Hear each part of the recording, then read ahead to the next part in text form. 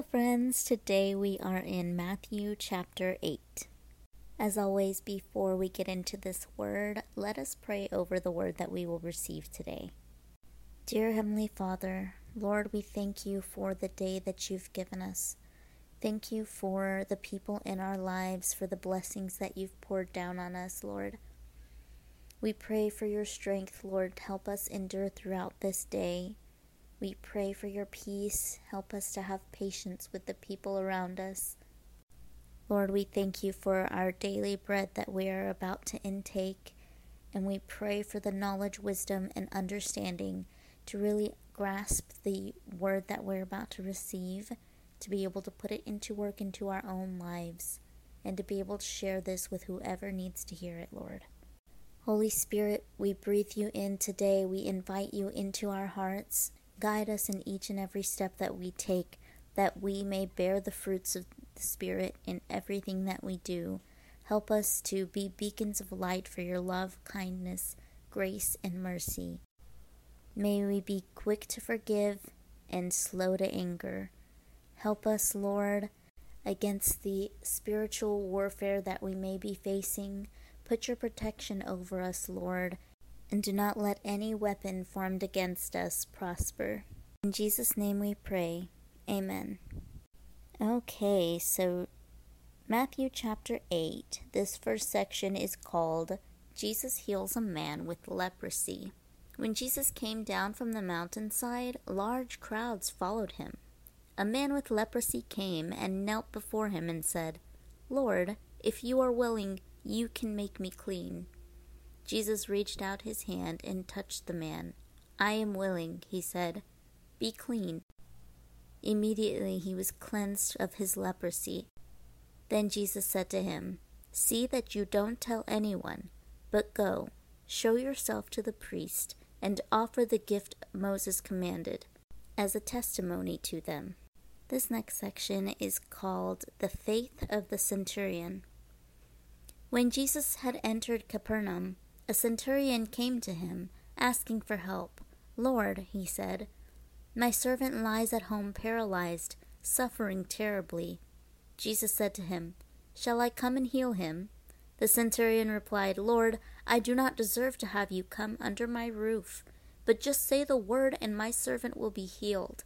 For I myself am a man under authority. With soldiers under me, I tell this one, 'Go,' and he goes, and that one, 'Come,' and he comes. I say to my servant, 'Do this,' and he does it."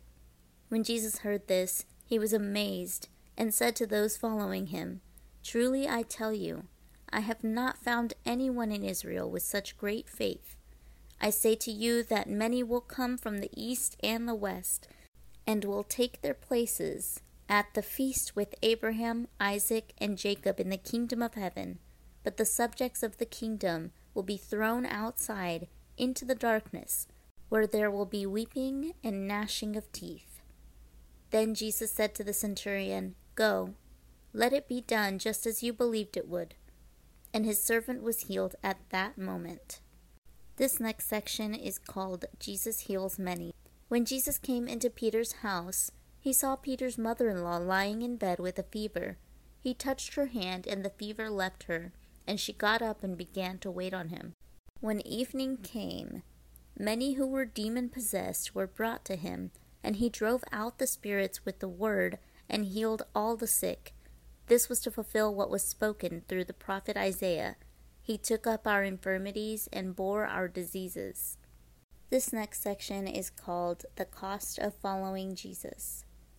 When Jesus saw the crowd around him, he gave orders to cross to the other side of the lake.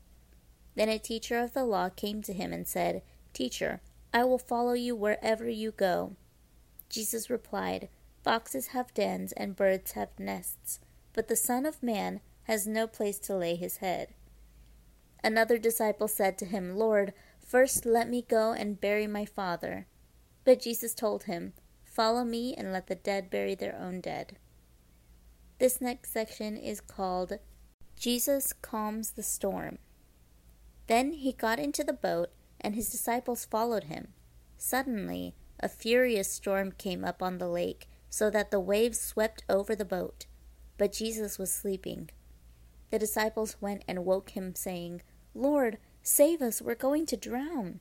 He replied, "You of little faith, why are you so afraid?" Then he got up and rebuked the winds and the waves, and it was completely calm. The men were amazed and asked, "What kind of man is this? Even the winds and the waves obey him." This next section is called Jesus Restores Two Demon-Possessed Men. When he arrived at the other side, in the region of Gadarenes, two demon-possessed men coming from the tombs met him. They were so violent that no one could pass that way. "What do you want with us, Son of God?" they shouted. "Have you come here to torture us before the appointed time?" Some distance from them, a large herd of pigs was feeding. The demons begged Jesus, "If you drive us out, send us into the herd of pigs." He said to them, "Go." So they came out and went into the pigs, and the whole herd rushed down the steep bank into the lake and died in the water. Those tending the pigs ran off, went into the town, and reported all this, including what happened to the demon-possessed men. Then the whole town went to meet Jesus, and when they saw him, they pleaded with him to leave their region. So that is the end of chapter 8. I just want to point out really quickly verse 17, where he says, "This was to fulfill what was spoken through the prophet Isaiah. He took up our infirmities and bore our diseases." This coming from Isaiah chapter 53, verse 4, which says, "Surely he took up our pain and bore our suffering, yet we considered him punished by God, stricken by him and afflicted."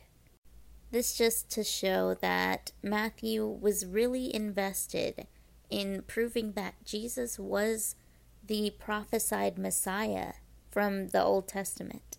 I also want to talk about verse 2, where the man with leprosy says, "Lord, if you are willing, you can make me clean."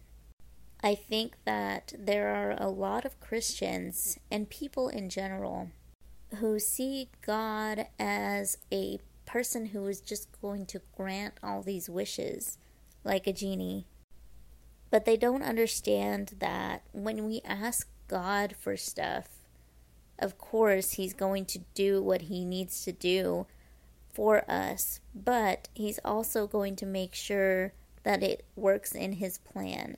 So if you're asking for something like $1 million, unless it coincides with his plan for your life, don't expect that to come true. But that man with leprosy was asking for something so amazing. He wasn't asking for wealth. He wasn't asking for food or clothes or any material thing. He was asking to be healed. But he said, "If you are willing," because he knew what a lot of us Christians oversee. The fact that God will provide the desires of our hearts, but he will also change our hearts to coincide with the plans that he has for us. So when we desire things, they will be things for the Lord. As I've started this journey with God, I used to pray for him to take my anxiety and my stress, and I still do from time to time.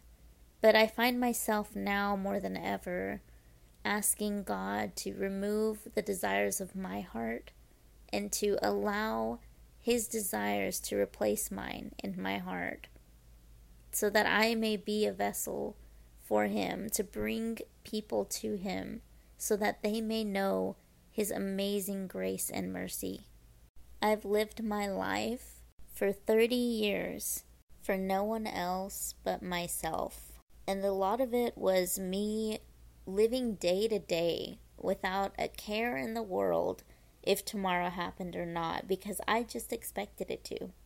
And every once in a while, I would find myself in a predicament where I would need God so intently, and I would beg him to come and rescue me in my darkest moments. And he did. But one day I woke up and I realized that my life was not promised to me. The day that I was living was not promised to me. And I was so grateful for the moment that I had right then and right there. And also so grateful that God found me at my lowest point, picked me up, and showed me just how much I meant to Him, just how much He loved me, just how much He had given me mercy and grace. And that feeling was so amazing, but it was also so sad to know that I had been living my life for myself for all these years, not even really thinking about Him as much as I needed to. He was a passing thought in my mind when I was all He could think about. And then I got to a point where I just couldn't understand how I could live my life all these years for myself and not understand how much God really gave up to have me cleansed of my sins.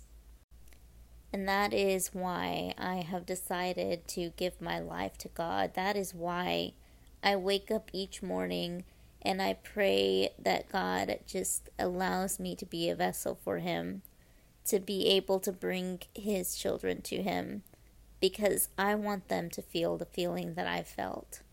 To wake up from the mundane, everyday life that they're living and to rejoice in the amazing grace and mercy of God. I am done trying to live this life on my own will. So God, I ask that Your will be done in my life. In Jesus' name I pray. Amen. That is all the time that I have for today. I hope that you guys enjoyed this message. And till next time.